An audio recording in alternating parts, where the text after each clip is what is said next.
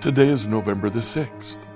Today, we see a new community.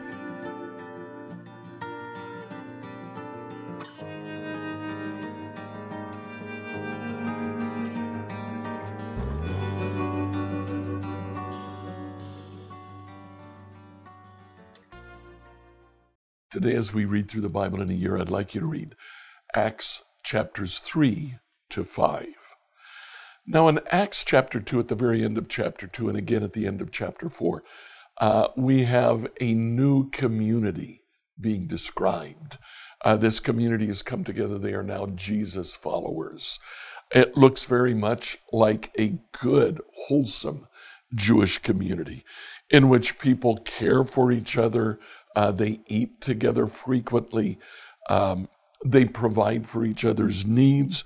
They study together. They worship together. They praise God together. In Acts chapter 3, we have evangelism.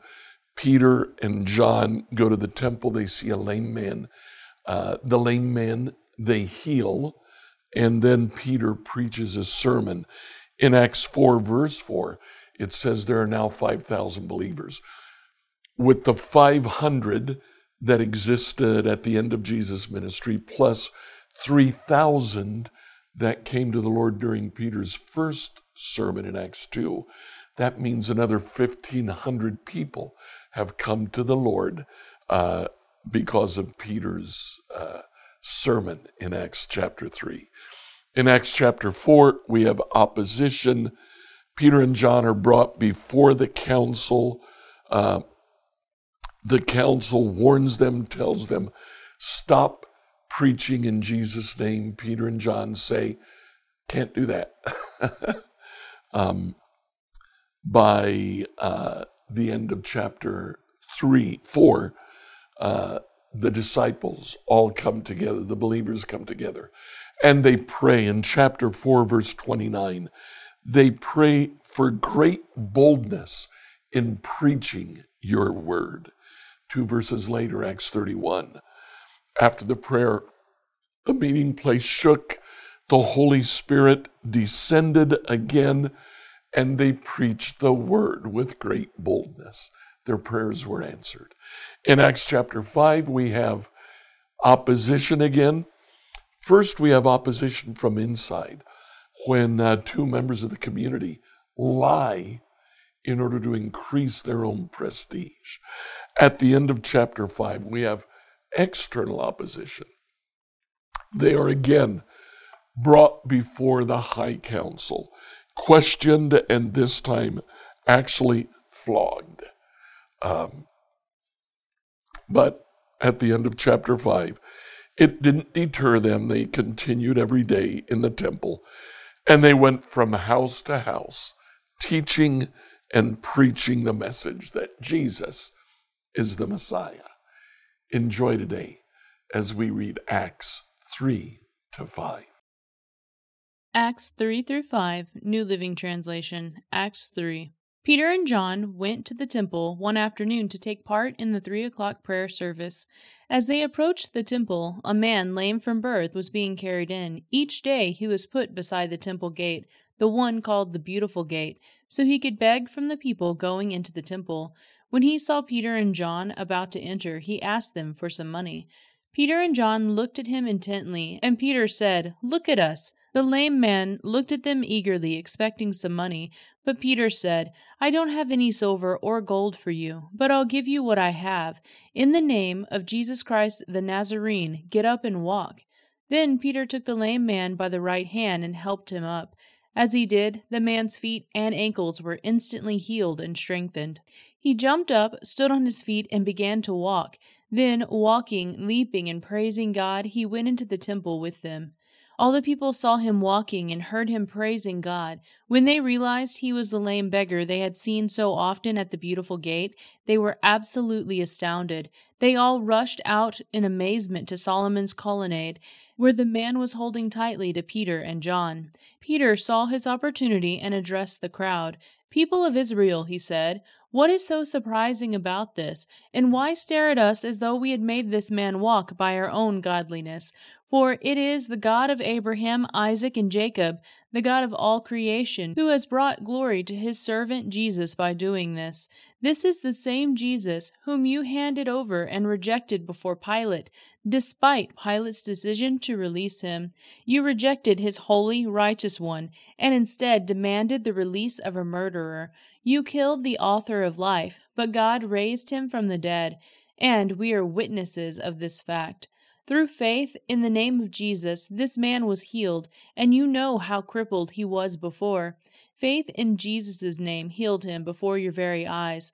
Friends, I realize what you and your leaders did to Jesus was done in ignorance, but God was fulfilling what all the prophets had foretold about the Messiah, that he must suffer these things. Now repent of your sins and turn to God, so that your sins may be wiped away. Then 10 times of refreshment will come from the presence of the Lord, and he will again send you Jesus, your appointed Messiah.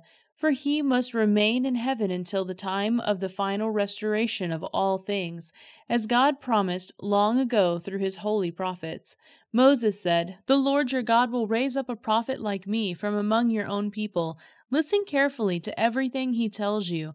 Then Moses said, "Anyone who will not listen to that prophet will become completely cut off from God's people."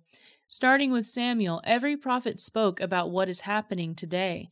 You are the children of those prophets, and you are included in the covenant God promised to your ancestors. For God said to Abraham, "Through your descendants all the families on earth will be blessed." When God raised up his servant, Jesus, he sent him first to you, people of Israel, to bless you by turning each of you back from your sinful ways. Acts 4.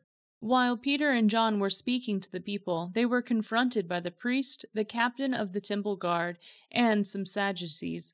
These leaders were disturbed by Peter and John teaching people that through Jesus there is a resurrection of the dead. They arrested them, and, since it was already evening, put them in jail until morning. But many of the people who heard their message believed it, so the number of men who believed now totaled about 5,000. The next day the council of all the rulers and elders and teachers of religious law met in Jerusalem. Annas the high priest was there, along with Caiaphas, John, Alexander, and other relatives of the high priest. They brought in the 2 disciples and demanded, "By what power or in whose name have you done this?" Then Peter, filled with the Holy Spirit, said to them, "Rulers and elders of our people, we are being questioned today because we've done a good deed for a crippled man. Do you want to know how he was healed? Let me clearly state to all of you and to all the people of Israel that he was healed by the powerful name of Jesus Christ the Nazarene, the man you crucified, but whom God raised from the dead. For Jesus is the one referred to in the Scriptures, where it says, 'The stone that the builders rejected has now become the cornerstone.' There is salvation in no one else. God has given no other name under heaven by which we must be saved." The members of the council were amazed when they saw the boldness of Peter and John, for they could see they were ordinary men with no special training in Scriptures. They also recognized them as men who had been seen with Jesus. But since they could not see the man who had been healed standing right there among them, there was nothing the council could say. So they ordered Peter and John out of the council chamber and conferred among themselves. "What should we do with these men?" they asked each other. "We can't deny that they have performed a miraculous sign, and everybody in Jerusalem knows about it. But to keep them from spreading their propaganda any further, we must warn them not to speak to anyone in Jesus' name again." So they called the apostles back in and commanded them never to again speak or teach in the name of Jesus. But Peter and John replied, "Do you think God wants us to obey you rather than him? We cannot stop telling about everything we have seen and heard." The council then threatened them further, but they finally let them go because they did not know how to punish them without starting a riot. For everyone was praising God for this miraculous sign, the healing of a man who had been lame for more than 40 years. As soon as they were freed, Peter and John returned to the other believers and told them what the leading priests and elders had said. When they heard the report, all the believers lifted their voices together in prayer to God. O sovereign Lord, creator of heaven and earth, the sea and everything in them. You spoke long ago by the Holy Spirit through our ancestor David, your servant, saying, Why are the nations so angry? Why do they waste their time with futile plans? The kings of the earth prepare for battle. The rulers gather together against the Lord and against his Messiah. In fact, this has happened here in this very city. For Herod Antipas, Pontius Pilate the governor, the Gentiles, and the people of Israel were all united against Jesus, our holy servant, whom you anointed. But everything they did was determined beforehand according to your will. And now, O Lord, hear their threats, and give us, your servants, great boldness in preaching your word. Stretch out your hand with healing power. May miraculous signs and wonders be done through the name of your holy servant, Jesus. After this prayer, the meeting place shook, and they were filled with the Holy Spirit. Then they preached the word of God with boldness. All the believers were united in heart and mind, and they felt that what they had owned was not their own, so they shared everything they had. The apostles testified powerfully to the resurrection of the Lord Jesus, and God's great blessing was upon them all. There were no needy people among them, because those who owned land or houses would sell them and bring the money to the apostles to give to those in need. For instance, there was Joseph, the one of the apostles, nicknamed Barnabas, which means the son of encouragement. He was from the tribe of Levi and came from the island of Cyprus. He sold the field that he owned and brought the money to the apostles.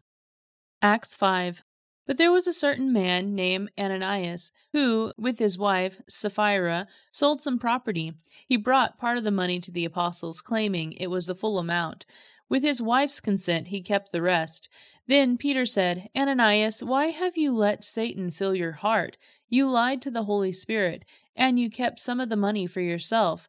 The property was yours to sell or not sell, as you wished, and after selling it, the money was also yours to give away. How could you do a thing like this? You weren't lying to us, but to God. As soon as Ananias heard these words, he fell to the floor and died. Everyone who heard about it was terrified. Then some young men got up, wrapped him in a sheet, and took him out and buried him. About 3 hours later, his wife came in, not knowing what had happened. Peter asked her, Was this the price you and your husband received for the land? Yes, she replied, that was the price. And Peter said, How could the two of you even think of conspiring to test the Spirit of the Lord like this? The young men who buried your husband are just outside the door, and they will carry you out too. Instantly she fell to the floor dead. When the young men came in and saw she was dead, they carried her out and buried her beside her husband. Great fear gripped the entire church, and everyone else who heard what had happened. The apostles were performing many miraculous signs and wonders among the people, and all the believers were meeting regularly at the temple in the area known as Solomon's Colonnade. But no one else dared join them, even though all the people had high regard for them. Yet more and more people believed and were brought to the Lord, crowds of both men and women. As a result of the apostles' work, sick people were brought out into the streets on beds and mats so that Peter's shadow might fall across them as he went by. The crowds came from the villages around Jerusalem, bringing their sick and those possessed by evil spirits, and they were all healed. The high priest and his officials, who were Sadducees, were filled with jealousy. They arrested the apostles and put them in public jail. But an angel of the Lord came at night, opened the gates of the jail, and brought them out. Then he told them, Go to the temple and give the people this message of life. So at daybreak the apostles entered the temple, as they were told, and immediately began teaching. When the high priest and his officials arrived, they convened the high council, the full assembly of the elders of Israel. Then they sent for the apostles to be brought from jail for trial. But when the temple guards went to the jail, the men were gone. So they returned to the council and reported, The jail was securely locked, with guards standing outside. But when we opened the gates, no one was there. When the captain of the temple guard and the leading priests heard this, they were perplexed, wondering where it would all end. Then someone arrived with startling news. The men you put in jail are standing in the temple, teaching the people. The captain went with his temple guards and arrested the apostles. but without violence, for they were afraid the people would stone them.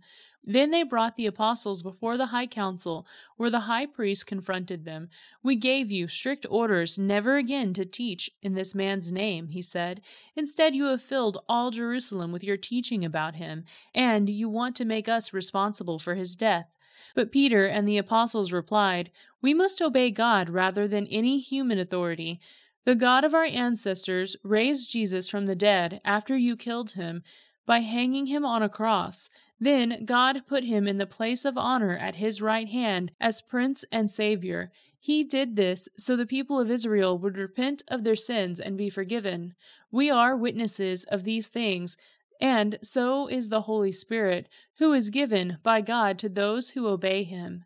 But when they heard this, the high council was furious and decided to kill them. But one member, a Pharisee named Gamaliel, who was an expert in religious law and respected by all people, stood up and ordered that the men be sent outside the council chamber for a while. Then he said to his colleagues, "Men of Israel, take care of what you are planning to do to these men.